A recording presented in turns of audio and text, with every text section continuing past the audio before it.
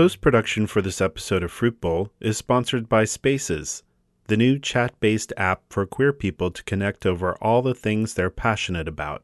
Join a space and chat about your favorite topics, or create a space of your own and invite your friends, or share it with the larger community.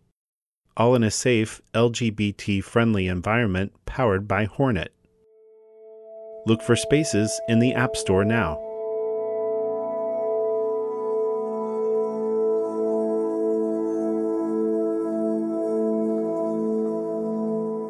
Ever since adolescence, I've had this habit of waking up in the early morning, maybe 4 or 5 a.m., and almost immediately I start to critique myself. I'll list off all the things I've been doing wrong. Recently, it's been about unpaid bills or doctor's visits that I've been putting off. Until I quit a few years ago, it was almost always about my smoking habits and all the horrible things that could happen to me as a result. But if I had to go way back and look for the first signs of this habit of harsh, early morning self-analysis, it is almost certainly when I was a closeted high school student and I was regularly cruising for gay sex in my hometown of Wichita, Kansas. I was raised Methodist, so I didn't have quite the same experience as Puddin, our interviewee for this episode, who grew up in the Southern Baptist and Pentecostal traditions. But the lead pastor at my church made it clear that homosexuality was not an acceptable lifestyle choice. Feeling alone, without anyone to talk to, I would go to public parks or bathrooms, searching for some kind of connection. Inevitably, it was a quick blowjob in the woods or a hand job in someone's car. And without fail, after each interaction, I would drive home, promising myself that this was the last time. Waking up in the early morning, the memories of those secret interactions would come rushing back, and I would start chastising myself for every sinful thought and action. Puddin describes writing a letter to himself and placing it next to his bed as a reminder not to masturbate and think of sinful thoughts. He did this all through high school in an effort to curb his same-sex attraction. We hear a lot about how queer people are often the targets of bullies, politicians, and religious fanatics, but as I gather stories for Fruit Bowl, the most common enemy that queer people have early on in their lives is themselves. That internal critic who condemns our thoughts and desires. If I had to choose just one goal for Fruit Bowl, it would be that, by listening to each other's stories, we can begin to be more compassionate with ourselves and stop any kind of self-condemnation that might start early on in our lives, just because we start to identify as queer. Just think of all the other amazing thoughts we could have if we weren't also policing our own behavior and hiding in our self-made prisons. It took Puddin years to find that peace, and once he did, he describes finally being able to live without fear or shame. And that's a future I wish for all of us.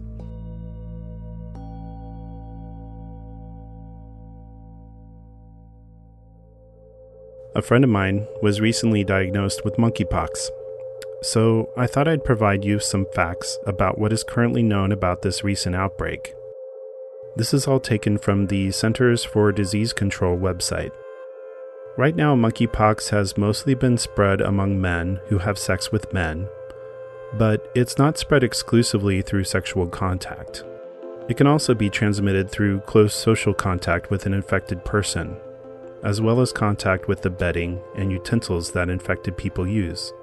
A rash is usually the first sign of infection, and can look like pimples or blisters that appear on the face, inside the mouth, and on other parts of the body, including hands, feet, chest, genitals, and anus. Other symptoms include fever, chills, and exhaustion. The illness typically lasts 2 to 4 weeks, and during that time, infected people need to quarantine. There is a vaccine, but due to manufacturing and distribution limitations, it's not widely available right now. So the best thing to do is to stay vigilant, make sure we're informed, and to look out for each other. I'm going to provide a link to the CDC in the show notes of this episode in case you want more information. I have some more details about Passion Fruit, the first ever live Fruit Bowl event coming up Thursday, August 4th at 7 p.m. right here in Seattle at Century Ballroom's West Hall in the heart of Capitol Hill. Fruit Bowl's own Rebecca M. Davis will serve as the MC. You know Rebecca as Season 4's Voice of Fruit Bowl. Rebecca will host an evening of stand-up comedy, storytelling, music, and burlesque that is tailored for an audience of queer people who were assigned female at birth, or AFAB, and all of the unique experiences that includes. I will also be presenting the world premiere of a new short film that features many of the interviewees of past seasons who were AFAB. Admission is free with complimentary drinks and snacks, but to honor the intention and goal of the event, we request that cisgender male allies who want to attend pay a sliding scale donation at the door. I will include an invite link in the show notes of this episode, so RSVP today. And a huge thanks to Spaces and Seattle's Office of Arts and Culture for sponsoring Passion Fruit. Special thanks to my latest patron, PH. Currently, we are at 44 patrons who provide $287 a month to help pay for website maintenance, music licenses, and promotional efforts. Learn more at patreon.com/fruitbowlpodcast. Thanks to Ryan Whedon, who edited this episode and also did the final sound mix. Just a heads up about the content of Puddin's episode. There is a detailed description of years-long sexual abuse by a family member, as well as a description of efforts by his family and church to cure him of his sexual orientation through conversion therapy. All right, that's it for me. Now, here's Puddin'.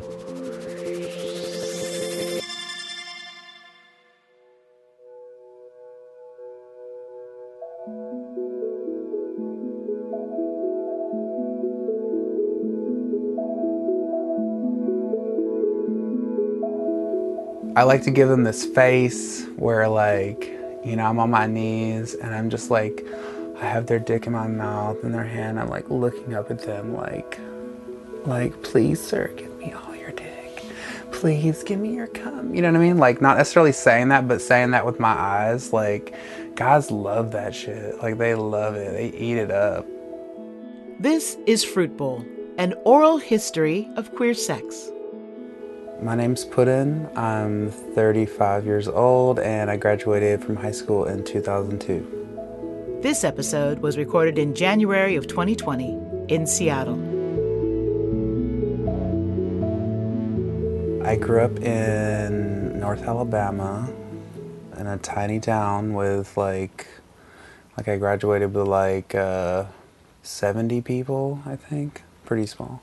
Totally liberal, like people are like everywhere just doing all the dirty things. No, it's like extremely conservative.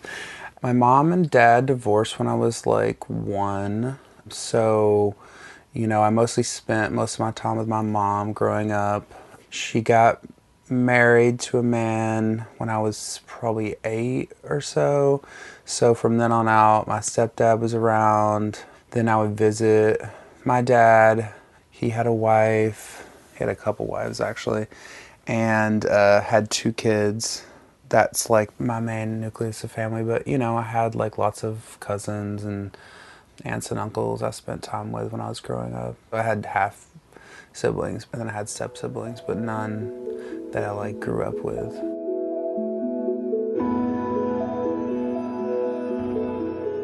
I remember very early realizing that my uncle was some form of queer. My cousin found this gay porn magazine in his house, which is the first one that I ever saw. He had kids and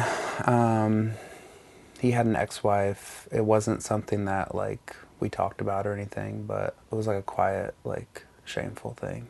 I didn't really know him that well. He died when I was in high school, and I found out years later that he had been in a hotel with a man and they were doing drugs, and that's like how he died. It wasn't until like probably 10 years later that someone was like, oh, well, just so you know, this is how he died. He was like in a hotel with a man and they were having sex and doing drugs. So no, I wasn't close to him. I don't think many people knew that part of his life. I grew up really Christian, you know. I thought I was going to be a pastor. I thought I was going to be a missionary.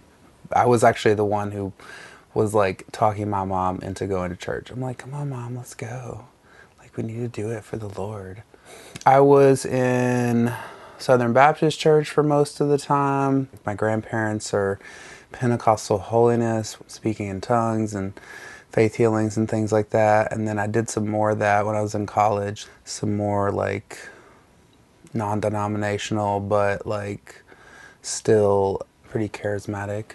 Even though like everybody didn't go to church, it was still like the overarching idea was that like it was a sin to be gay and it was unnatural, and it was very like hellfire, like you're gonna go to hell, you're gonna burn type thing. I mean, I remember specifically my pastor talking about homosexuality. You know, when they talk about sins, like that's the one they would talk about. Yeah, it was definitely something to be ashamed of, to hide. Until probably college, I can't remember anyone who was out and proud about being out. Growing up, like, constantly feeling ashamed of my sexuality, but, like, secretly, like, jerking off to gay porn, and then, like, praying about it afterwards, and, like, you know, basically beating myself up over it.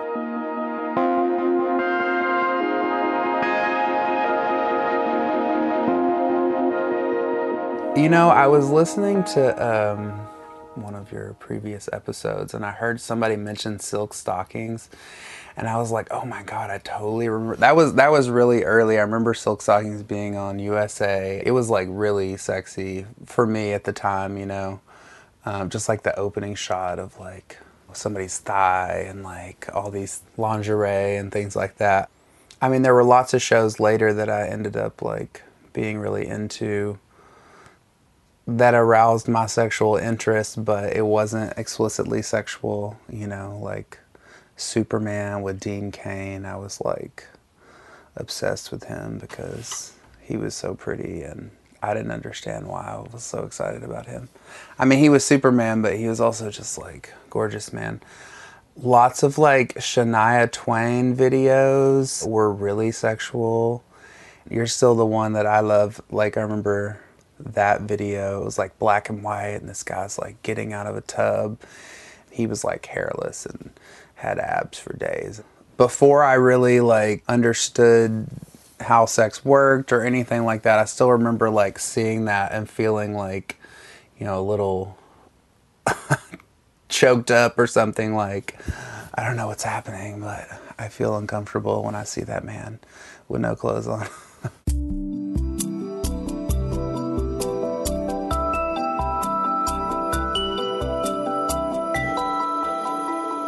I was probably 8. I remember I had this fish tank, and like there was a guppy in there. It had just given birth or was about to at any moment. My stepmom was like, hey, do you know how the fish got pregnant like that? And I was like, no. And she's like, the fish had sex with another fish, and that's how it got pregnant. And that's how people get pregnant. They have sex with other people, and that's how they get pregnant. And that was it. That was the end of it. Nothing about like the ins and outs of it, or obviously nothing about like having sex for fun or anything. It was very like, if you want to get someone pregnant, you need to have sex with them. Of course, I didn't want to get anyone pregnant, and I still don't want to get anyone pregnant. But yeah, that was the closest to like a conversation. It's funny to think back, but like I never had any kind of, I think that they did have sex ed classes, but it was an elective. Like it was something that you could take, but it wasn't like a requirement. I think the closest that I ever got to any kind of sex education, it was 7th or 8th grade. I remember one of my teachers just talking about STIs. If you're going to have sex, you need to wear a condom. That was pretty much it. Or like, and these are all the things that you could get. You can get gonorrhea, you can get chlamydia. Like, you know, spent way more time on like the STIs than like anything about the sex itself. Or, I mean, obviously they weren't talking about gay sex. It was just kind of figure it out.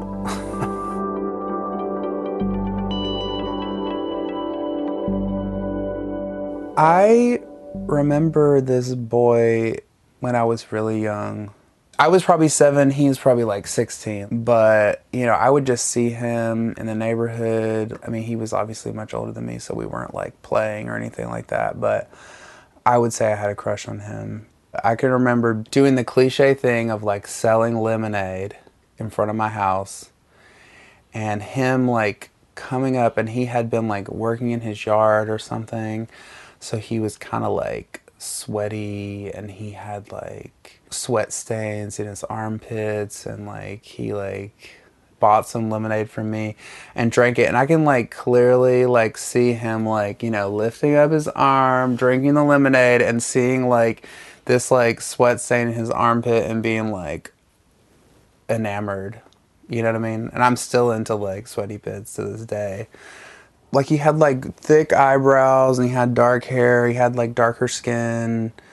His family was Middle Eastern of some kind, which was very different to my, like, whoever else was around me. I still love brown boys. He was like really nice. When he would be around, I would just kind of be like shut down, and like, and he was always playing with me and like, you know, joking with me and like trying to like get me to loosen up. And he was really boisterous and like fun to be around, you know. He was hot. I ended up seeing him like years later when I was in college, and he was still hot. I was down.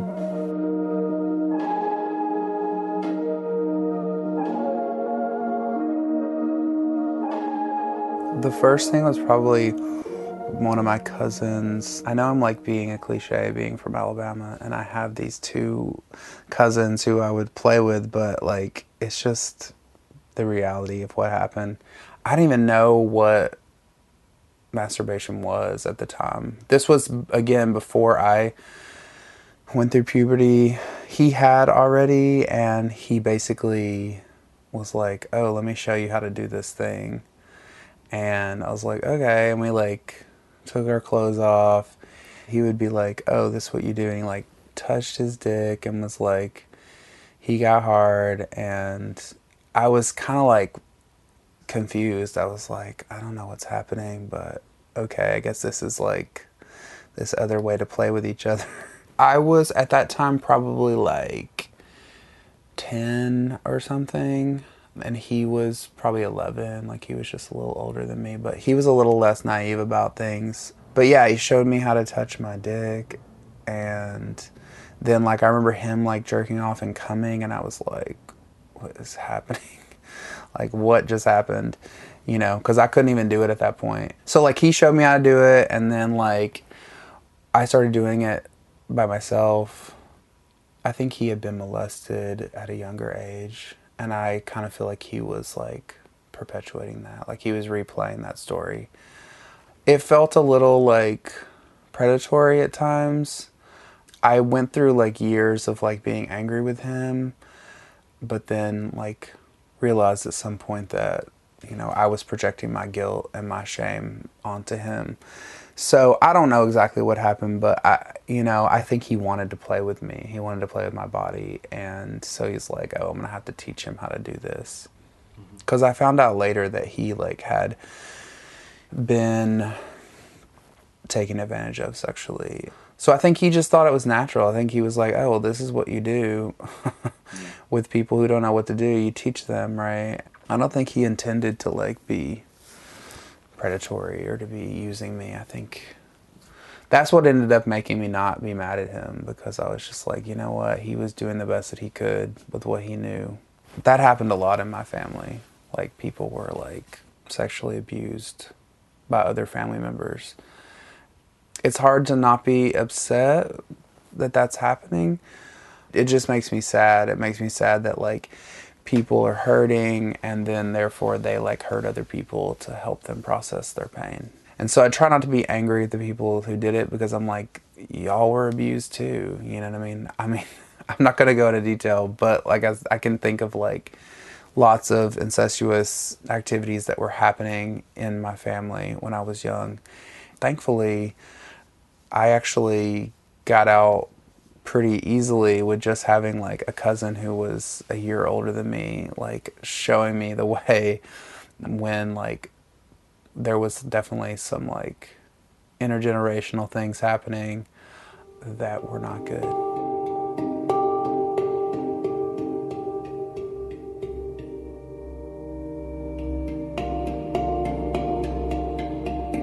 Later on, it got more, I feel like he was taking advantage of me.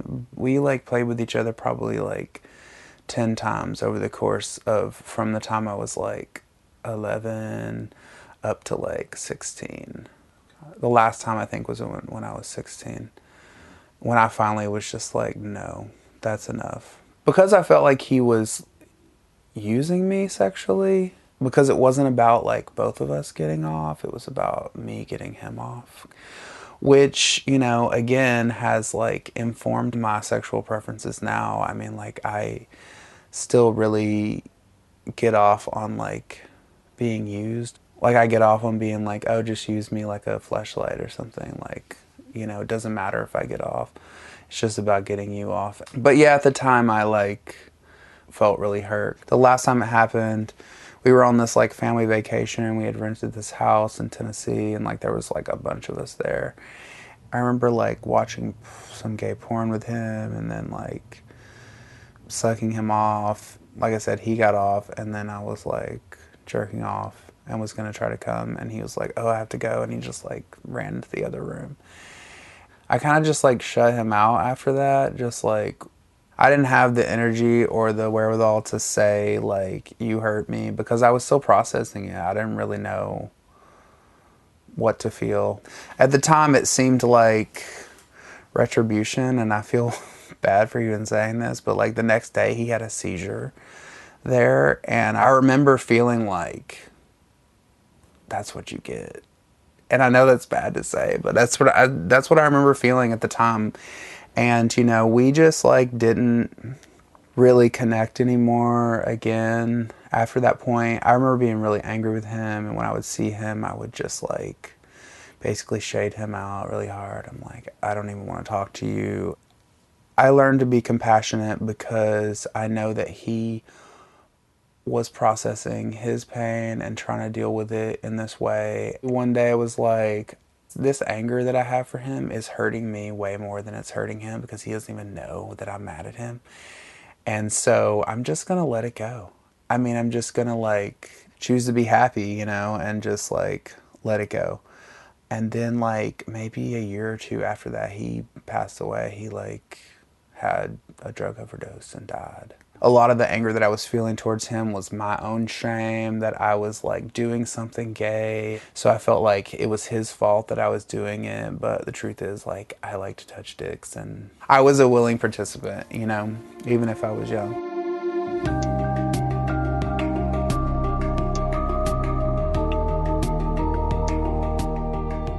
I was pretty much like so closeted that I didn't want to hear about it. I wasn't ready. Plus, you know, I was a Christian then. That was my best cover. Like, I was the one trying to get my classmates to, like, accept the Lord Jesus Christ as their Savior, you know. That was my cover for being gay for, like, years and years and years. It was like, oh, well, he's not talking about girls' asses. He's not talking about, like, having sex with girls because he's a Christian. That's what I thought, at least. They were calling me gay for years, but... Well, I did have sex one time when I was young. I was, I think, probably 13, maybe 14. And I was at my friend's house. We had been like playing all day, and I was staying the night with him. And I knew that something was up when, like, you know, we were like watching TV and we're like sitting next to each other. Our legs are like up in the air and like they kind of brushed against each other, and like neither of us pulled it away, and we just like let our legs touch each other. And then we were going to bed and we like stayed up talking and blah, blah, blah, blah, blah. And like at some point I remember like opening my legs up and he like laid his leg on the inside of my thigh, and I was like, okay, something's happening. I think we fell asleep, and then I kind of like woke up to him like pulling me on top of him. We were just kind of like dry humping a little bit, and then like we pulled our underwears off. I'm not sure how much conversation went into it. Like, no lube, you know, maybe some spit. We didn't have lube. And he pushed it in, and it was like massively uncomfortable. And he probably like fucked me for a minute or less. Like, it was very quick. I like kind of pulled it out of me because it didn't feel good. And then he started coming. Like, I was like basically like, it wasn't in me, but I was like sitting on his dick still, and I felt it like pulsing. And he like came just from like that little bit. After it was over with, we were both like, okay, so that happened. We had been like laying next to each other the whole time, but after that happened, he like went up on the top bunk and we like went to sleep. And like right after it happened, like we're like basically putting our clothes back on. He tried to like say, oh, well, I'm not gay, I like girls, but like I did this with another one of my friends once and it's cool, it's just like a friend thing. I was like, okay. And then a couple weeks later, I remember writing him an email, I think, saying like, I've been thinking about it and it was fun and maybe we should do it again. And he like responded back with like saying, I'm into girls, I'm not gay, we're not doing it again. And I even think at one time I wrote him a letter after that because I was like, who else am I going to do it with? I already have this connection with him. And I was too afraid to like give it to him. And I threw it away and my parents found it and read it. That was one of several of those kind of like intervention-y type things. My stepdad was telling me about how this kid that he knew was like, when he was growing up, they found out he was gay. Everybody made fun of him and they were all mean to him and blah, blah, blah. Basically telling me, don't be like that or they're going to be mean and make fun of you. So yeah, it only happened the one time with him. I mean, now years later, he got a husband and he's very out gay. Cubby boy.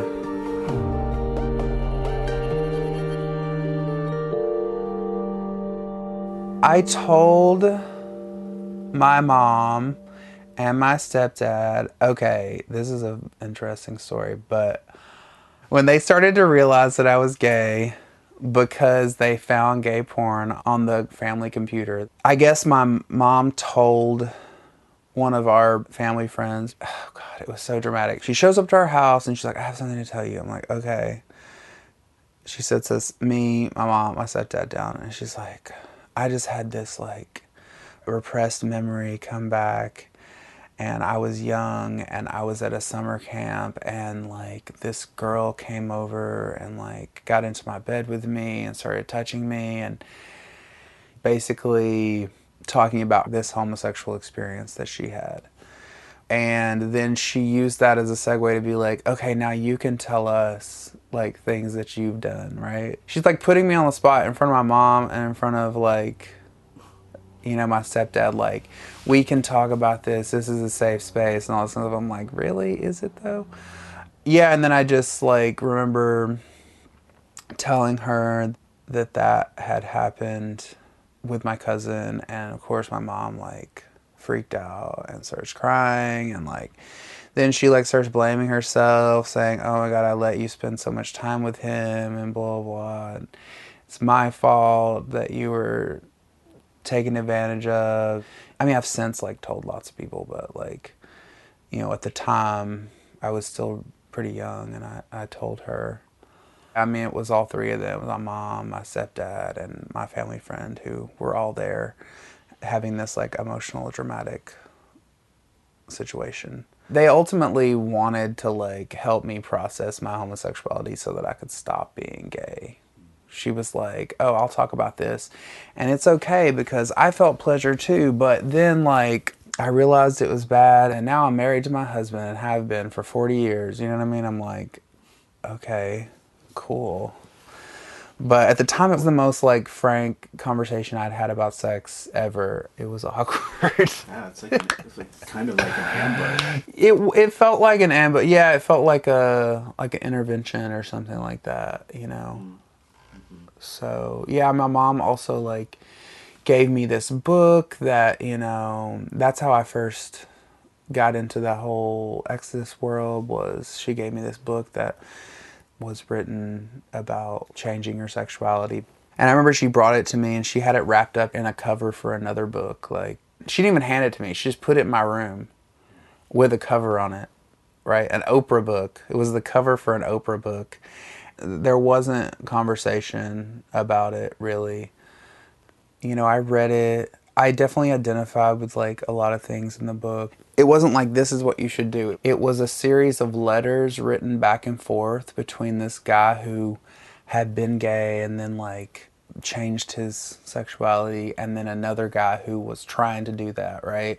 And it talked about feeling envious of other guys, and maybe you're confusing your sexuality with just like wanting to be like those guys, you know? And so instead of being gay, you should learn to connect with other guys your age. One of the guys had been into like muscle guys also. He's like, so I started working out and got muscly myself, and that helped me. It's not that I'm sexually attracted to them, it's that I want to be them, and so I'm making myself like them so that I won't be gay.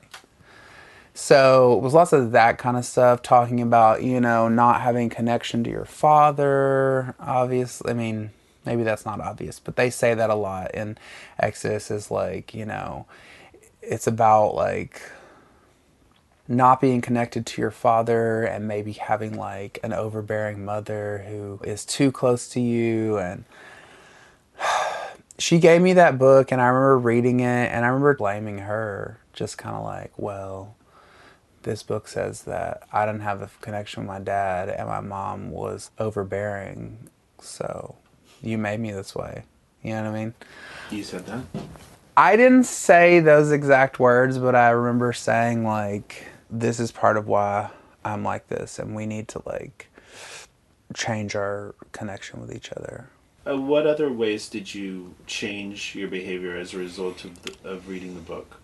Well, that was just how it started, was like, I was like, okay, now that I see that like there's something wrong with me and, you know, there's an answer, there's a way out, like other people have done it. And so basically I just started like praying a lot about it. Like every day I would pray. I remember I had a list of things that I prayed for every day, right? And that was on there, changing that I was into dudes. I wrote this letter to myself like after I had jerked off and I felt so guilty. And so I wrote a letter and then I like put it next to this like jar of like Vaseline that I would use to jerk off with. Like I didn't get rid of the Vaseline, but I put this letter on top of it so that I would have to like see it, slash the idea was like, oh, I'm gonna read it before I jerk off again. And it was all like, don't do this, you know, God has better plans for you, and basically trying to convince myself it was a bad idea to jerk off. But, you know, I was 16, 17, like, of course I was jerking off.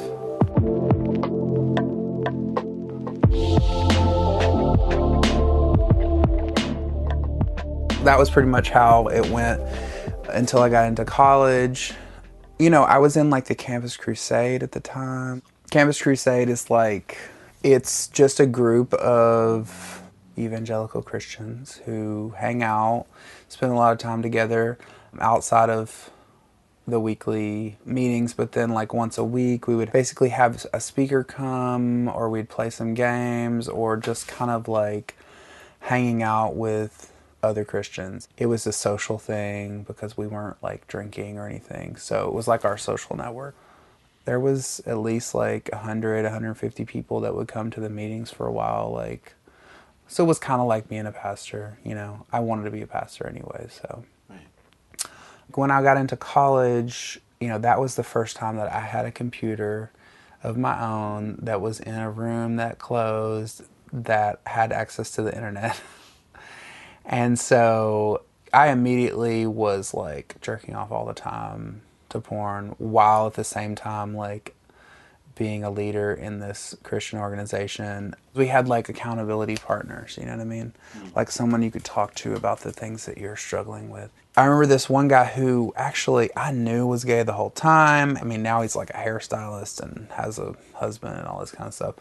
I don't know if it was at a Campus Crusade event or how we heard about it, but there was this software that you could put onto your computer and it would log any questionable websites, and then it would send an email to another person. It could be anybody that you wanted to send it to. I had it sent to him because I needed someone so that I could be scared. And that was how I tried to fight my like desire to look at porn all the time.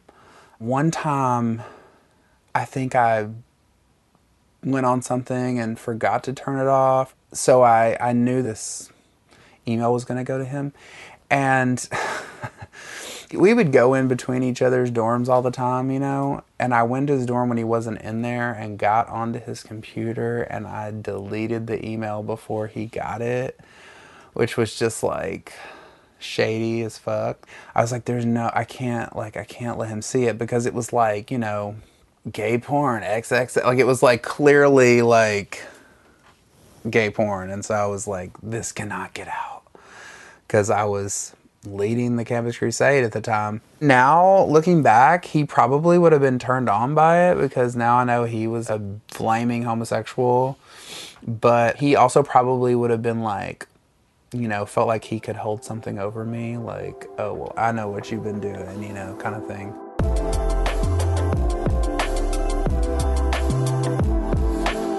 Around that time, you know, I had heard of Exodus, ex-gay, Christian reparative therapy. I searched on their website, I found this person. She was someone who had been in several relationships with women, and then the Lord healed her and she had a husband and she wanted to help other people. Like, she wasn't even a therapist. She wasn't even trained or anything. And then at that time, she was just about to start this group. There was like 5 or 6 of us that she had been meeting with individually. And she's like, oh, well, we're going to have a group meeting and y'all can all come to my house and we'll like have some like snacks and things and then we'll talk about this. You know, Exodus was like negative in a lot of ways, but like that was the first time I ever hung out with gay people, was at her house. People that I knew were gay and were like talking about it. And even though we were like coming from this point of view of like, oh, well, like God's gonna heal us, quote unquote. It was like in some way really validating, you know, to have that kind of connection with other queer people. There was mostly like people my age. There was one guy who was probably in his 40s or something. There was like one girl. They were all from like North Alabama. I was so excited that I finally like had someone I could talk to about it, and you know, I was gonna get released from this like horrible thing. It sucked being like quiet for all those years, like keeping this like really deep part of myself like hidden. So it was nice to be able to talk about it there. So we did that for 6 months. We would meet like once a week and talk about things. And then eventually like she went with us to a couple conferences. There was one in California that I went to. It was like hosted on this Christian campus. There was one in Nashville that I went to, like a regional convention. But the national convention had like a lot of people. I remember pulling up and like there was protesters out front, you know, they're like XX gays. They were funny because like at the time I was like, oh my God, I can't believe that y'all are doing this and y'all are being sinful. And like they sent like spies in, right? Because I remember like meeting this guy and like we're just talking, blah, blah, blah. And he's like, oh, well, just so you know, we're having this other convention down the street. And it was like a XX gay thing because they were doing it at the same time. They wanted to lure us away and get us to come over and be like, it's okay to be gay. And I just remember thinking that they were so bad. I was like, oh my God, I can't believe they're doing this and blah, blah, blah, blah, blah. I mean, partially I was like curious about what they would have to say, but I was so like set in my ways of like, you know, believing that God was going to change me and all these kinds of things. It was so good. Like, I know people expect me to say it was terrible, but like meeting so many people from around the country that were gay, and also, let's be clear, some cute boys. I just felt like for the first time a real like belonging, you know. I was like, oh, these are my people. Even though they were ex-gays, they were still gay. I just remember, you know, being slightly scandalized by some of the guys because I really believed in it and I was going to change and all this kind of stuff. Keep in mind, they had us in dorm rooms. You know, we were sharing bedrooms with like other boys. And so, you know, I would hear through the grapevine that like so-and-so and so-and-so like hooked up in their room. But I was all just like, I can't believe they're doing that. Like, we're here to like change for the better. I thought it was disrespectful. I did not hook up with anybody. I had this very like holier than thou attitude about it. I was like, I'm not doing that. I'm good. I left that and like had a realization because I saw all these older guys who talked about having been in Exodus for the past like 20 years or something like that. And they were like heavily flirting with guys younger than them. It seemed even predatory. I was like, y'all been in this for 20 years and y'all still over here flirting with these like 20-year-old boys. It was kind of subtle, but like, I mean, you can see in somebody's eyes whenever they're like undressing someone. Like, I just remember looking at them and like seeing them like stare these guys up and down and finding excuses to touch them. Like, not necessarily like groping them, but like, you know, very like, oh, how are you? I'm gonna put my arm around you, I'm gonna grab you on the chest kind of thing. And I'm like, okay, like, I don't know a lot of things, but I know what it looks like when someone's getting flirted with. You know, like those lingering gazes, you know, smiling a little bit too much. Yeah. You know, I wanted them to flirt with me, probably. It wasn't immediately afterwards, but like thinking back to it, like, you know, within like a couple months of that convention, I was like, I'm not doing this anymore. I'm not going to become that man over there. I'm not going to like fight against this for 20 years and then have nothing change. Like, why not just begin to accept myself?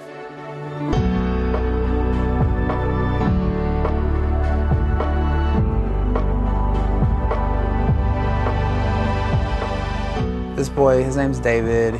He was in Campus Crusade with me in college, and then he started going to Exodus with me because he also was gay. And so when I first told him I'm struggling with same-sex attraction, he was like, are you struggling? Like, he kind of just didn't think it was a big deal.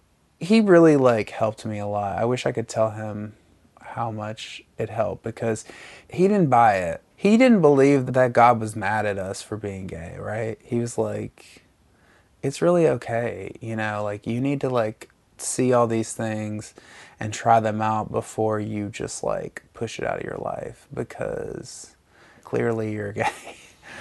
That helped, you know, like having someone to go to a gay bar with me and like someone to talk about it in like a non-judgmental way. He was like, yeah, I'll go. Let's see what they have to say, you know.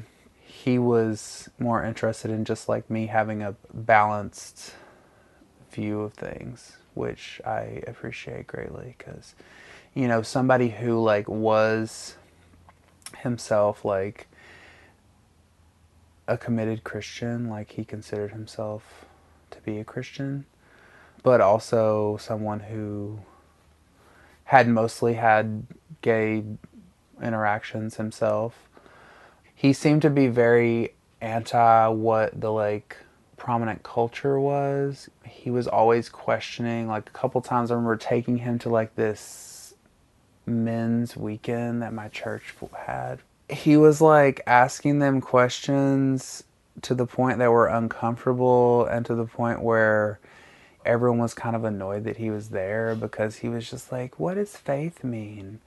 Are you sure that's what God wants for you? You know what I mean? Like things that everybody else there was just like taking as truth. He was like, I don't know, let's think about that. He was like always the devil's advocate, you know? So I am curious though, like, because I feel like other people who were Christian, who were more set in their ways, and maybe this describes you too, they might have perceived him as being somebody like the devil, you know. But at what point did you realize that he was actually kind of being an actual Christian, you know? I thought he was good the whole time. I just like believed that he had different ideas of what it meant to be a Christian, and that's why I loved it so much, because I was like, oh, there's like other ways to be besides just this like conservative person. The funny thing was that he was like liberal in that way, but then also was all about faith healings and like supernatural Christianity, you know what I mean? Like where it's like not just I'm praying to God, like where like I'm gonna pray for you and your cancer's gonna disappear. And so he was encouraging being radical on both sides, you know what I mean? We would talk about God as like being this entity that would give you almost like superhuman things. Like he talked about it like it was almost like magic. Thinking back on it, I think that like he was doing a form of magic. Like it was like witchcraft with Jesus. All the while we were going to gay bars. It was called Oz. This was the only gay bar in Huntsville at the time. There's not even one there now. We had decided that the next weekend we were going to go. So like I had the whole week to like think about it, and I was like pumping myself up, and I'm like, okay, what am I going to wear? I put this like all black button up shirt on because I thought I was going to be cool, you know what I mean? And like he like showed up and he was like, you're not wearing that. He was like, no, like put on a t-shirt and put on some shorts, like things that you would normally wear. I just remember going in and like my heart was like racing and immediately feeling like scared as fuck, then quickly having some alcohol to help calm my nerves. Then I remember like having guys stare at me with like lust in their eyes, right? And being like it was like scary as fuck, but at the same time, like I had never been desired like that. I remember even saying like I felt like a piece of meat, and I loved it. It was pretty much over from then, because then I started going every weekend. I would go, and then for a while I was going like Friday and Saturday night every weekend. Would you go with him or by yourself? Started out just like going with him, and then I remember the first time that I went by myself, I was like, okay, this is it. Because he was like not about that bar life that much, you know? So he was like, I can't keep up with you. I don't want to keep going. I don't want to drink that much. If you want to go, you know where it's at.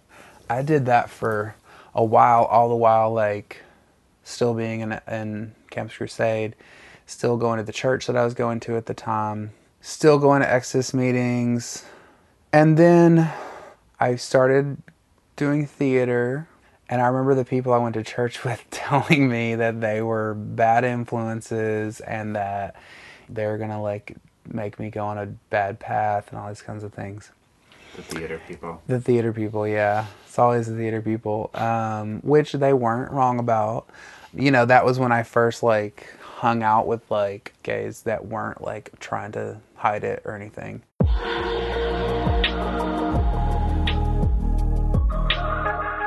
I hate being dishonest. Like, I don't like being fake. So I was just like, I can't do this. I can't keep like literally having these two lives. Like, I was living two lives. So I stopped going to the church. And then at some point, somebody who I met in theater introduced me to her friend. She's like, I have this friend. He's gay also. You should be friends. You know, you should meet, right? And I was like, oh, just because we're gay doesn't mean that, la, la, la. But then we met and dated for like 2 years. Dating Evan was like the cementing of my homosexuality, because it took us a while of like hanging out before we actually had sex. I was really into him. Like, I had a crush on him, and he was so cute. He was my type. He was a little shorter than me, maybe like 5'10", Latino. He had curly hair, a big nose. He was brown. He was skinny. He had a really big dick. We were both kind of being coy towards each other. We were just like slightly flirting. When I say it took a while, I mean like it was a couple, 3 weeks of us like hanging out off and on in our friend group, you know. He would just come over, and like I would have like little fires in the back of my yard and hang out and drink and stuff like that. I remember one night we had been drinking. We might have even been playing like Truth or Dare. And someone told him to like eat something off of my finger. Like I had some like whipped cream or something. And so then he like did it, and he like did it really like seductively, and like looked me in the eyes while it was happening. And I was like, oh my God, what's happening right now? I had really severe, you know, body image issues, and couldn't really even imagine someone who I thought was so cute being attracted to me. And so I was like, what's happening? And then he like took my hand and like led me inside, and we went into my bedroom, and like we just started like making out really intensely, and like I fucked him. That wasn't the first time I had had sex, because I had some interactions with some guys from the gay bar, and like, you know, I talked about my cousin, but I had had sex with a friend of mine when I was younger, just once. So it wasn't the first time, but it was like a first time in a way, because it was like I had like feelings for this man, and I was having sex with him, and I was like, oh my God, like sex with like a connection is so much more intense, you know? And it was like so good. We basically started dating then, and like spent a lot of time together. I had like 2 people living in my house with me. They both went to church with me. And there was a couple times when like Evan stayed the night, and then like, you know, he would get up to go to the bathroom in the middle of the night, and like my roommate was there, and I was like, okay, like he was not dumb. Pretty soon after that, he like confronted me, and he's all like, is there anything you want to tell me? And I was like, not really, but I'll tell you if you want to know. And I was like, that's my boyfriend. And he was like, yeah, I could tell. And like, it was a month later, he moved out. I'm pretty sure he told the people at my church. I had stopped going at that point. I found out later just because like one of the families from the church sent me a letter, and it was all like, we heard about your roommate, and you need to like leave him and like lead him to Jesus also. They thought that I needed to like repent and like help Evan come to Jesus also.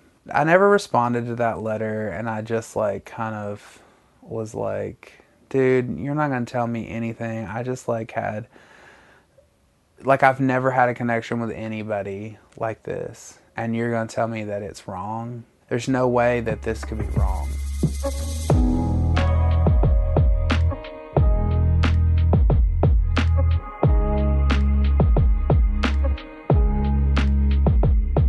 My dad passed away like a year after Evan and I started dating, and like I took him with me to his funeral. Evan helped me through a lot of those kind of transitional times.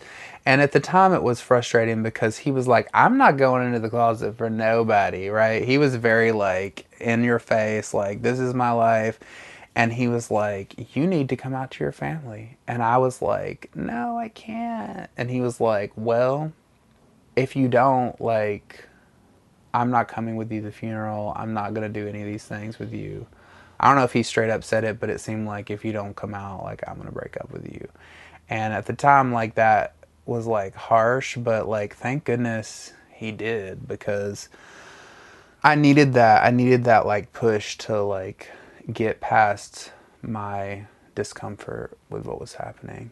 Around that time, I took him to my other side of the family for like Thanksgiving dinner, and they like really ignored me and him the whole time. That time period was really hard because even if they disagreed with me, I just feel like I wish that they had been more supportive. Like, tell us what's going on in your life, you know, instead of just like not talking about it. And my dad had just died, and not one of them said like, how are you?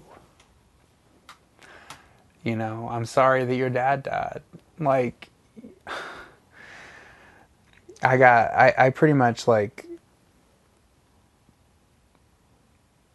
stopped thinking of them as my family at that point. I was like, you can't even like get past your own like ideas about how things are to like talk to me like a human. One of my cousins said, I'm sorry to hear about your dad, period. The rest of them like pretended we weren't even there. But yeah, we were together. We were like monogamous for those 2 years. Eventually we broke up. I broke up with him.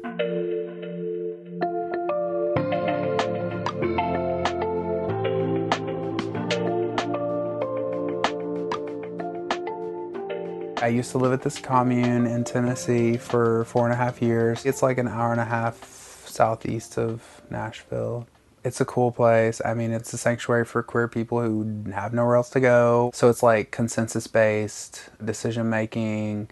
No one turned away for lack of funds. It's a community of radical fairies. There was a lot of like kids that were homeless because their parents kicked them out. But there was also, you know, like people that have been there living there for 30 years. You know, lots of trans people. Like I said, when I like that was the first place that I like was able to really explore what made me myself, you know, like that's the first place I wore a dress. That's the first place I put makeup on, which I, you know, I'm not even into wearing dresses necessarily, but like just having that experience of being free to do that and just like to be around other queer people. And like that wasn't even like the focus. It's not like we were at a gay bar where it's like, oh, we're gay, let's hook up. It was like, oh, we're just people. And we're just like living off the land and living off the grid and, you know, raising chickens and raising goats and milking and like chopping firewood to sustain ourselves. So, you know, that experience taught me a lot about accepting myself and just seeing like the strength that I had to like do those things. I mean, it's still amazing to me that for years and years I like literally heated myself through the winter by chopping up wood and building a fire. Like if we didn't have a fire, we were cold. Like if we didn't have a fire in the bathhouse, we didn't have a shower. So many things that people take for granted. Like we take for granted that we turn on the hot water and hot water comes out, and that like, you know, you go to the grocery store and there's food. I mean, we still went to the grocery store, but we also like grew a lot of things. And like, you know, like I raised turkeys and killed them and we ate them for Thanksgiving dinner, you know. That was really instrumental in making me who I am today.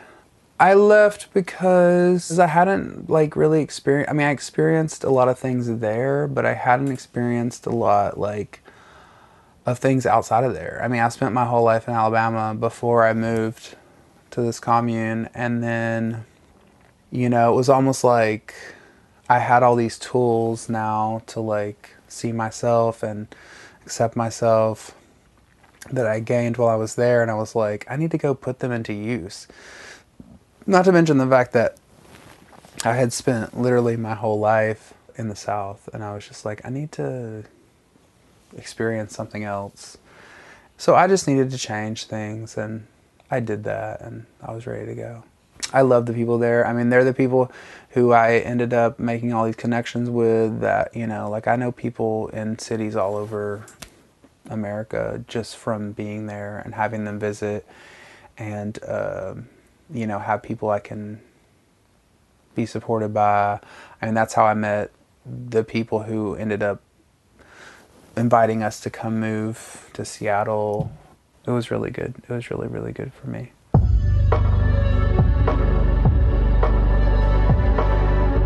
I know it's not that big of a deal, but it still is embarrassing to me. I had douched out to get ready to get fucked, right? And this boy was like eating my ass, and like, you know, a couple minutes in, he's all like, he wanted me to like push out, like he wanted me to push my hole out so he could like get a good lick of it, right? And then like some douche water that I hadn't gotten out like went into his mouth, and like he was just like, okay, I don't know what to do.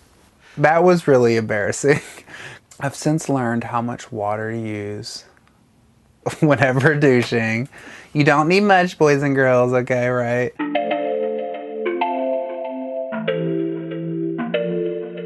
I honestly think that my best move is like being connected to someone. I like to connect to them, you know?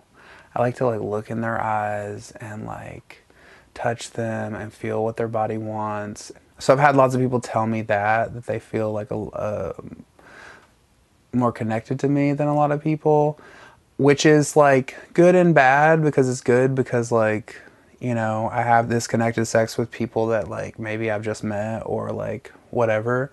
It's also bad sometimes because I've had a lot of guys want to start dating me afterwards or like get really hooked on it, and I'm just like, I was just trying to have this time with you. I wasn't like promising you anything past this point, you know? It's not like I'm like fooling them. I just feel like even if I only have a small amount of time with someone, it could be connected, you know? Aside from that, if I was going to say like a move, guys really like when I'm like acting subby. I like to give them this face where like, you know, I'm on my knees and I'm just like, I have their dick in my mouth and their hand. I'm like looking up at them like, please, sir, give me all your dick.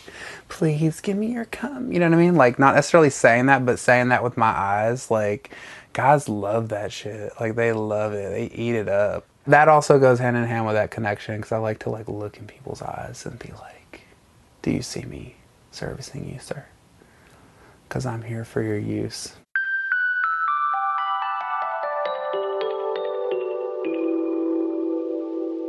Well, I know what I want and can say that. I mean, I'm still like exploring things that I haven't done, but like I can straight up message someone and be like, hey, I want you to come over and fuck me and we're gonna do this. Okay, cool. We can like explicitly talk about like our sexual health, like, oh, I'm on prep, you know, I just got tested, you know, whether we're gonna use condoms or not. Like I can explicitly say those things instead of just like stumbling home drunk from bar and just like hoping for the best. So that's different. It's definitely a lot better. You know, I know how to like properly clean out. You know, I'm a lot more open sexually as far as like who I'm gonna have sex with. Like my type was very narrow when I first came out. So it's helped to widen that, and in doing so helped to like me to accept my own body. At some point I was only like looking at porn that was like hairless twinks, like it was very like Bellamy Online type. And then I made the conscious decision to be like, I'm gonna start watching porn that's guys that look more like me, because I need to like be able to see myself as sexy. since that like hairless twink thing was like my whole thing, that was the only thing that I thought was sexy. And so like jerking off to other types of guys helped me to be like, oh, okay, I see that like people find my body attractive. And I remember one time realizing I don't have to be my type to be someone else's type. There's all kinds of people who are into me.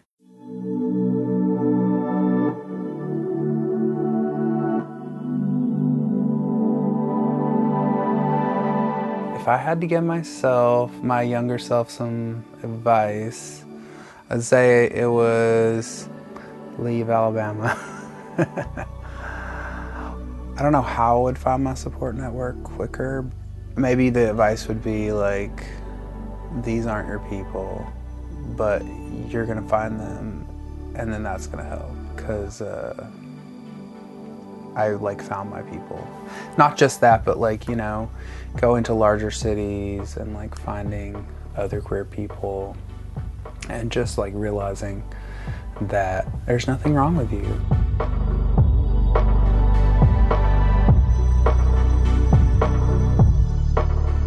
Fruit Bowl interviews are edited for length and narrative clarity and are approved by each interviewee before being released.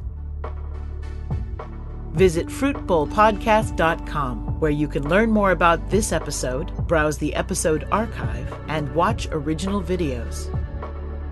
Fruit Bowl collects histories from all different backgrounds and experiences: cisgender women, trans and genderqueer individuals, Black people, Indigenous people, and people of color. It's only by collecting diverse stories that we can begin to see what unites us. Interested in sharing your story? Find out more about the interview process, including a full list of questions, a description of the collaborative interview process, and news about future production. Visit fruitbowlpodcast.com for links and contact information.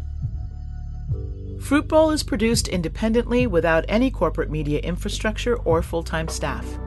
Help support our efforts to collect, archive, and share personal stories about queer coming of age by making a small monthly donation through Fruit Bowl's Patreon membership. Patrons get early access to episodes, behind-the-scenes updates, and exclusive video outtakes from each episode that are not available to the general public. Or promote your business by sponsoring an episode of Fruit Bowl or dedicate an episode to a loved one. Episode sponsorships and dedications are 100% tax deductible through Fruit Bowl's fiscal partnership with Seattle's Northwest Film Forum. Fruit Bowl receives no direct funding from Northwest Film Forum, only the use of their nonprofit status to receive tax-deductible donations.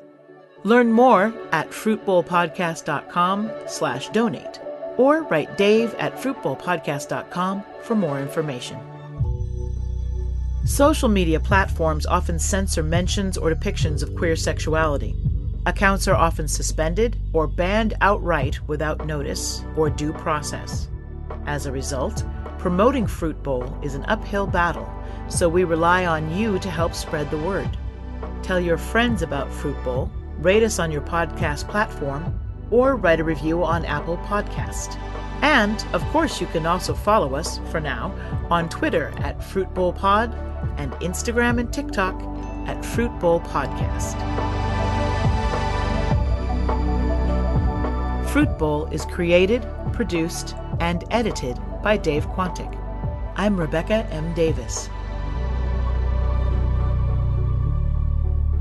This has been a production of Cubed Media, all rights reserved. Thanks for listening.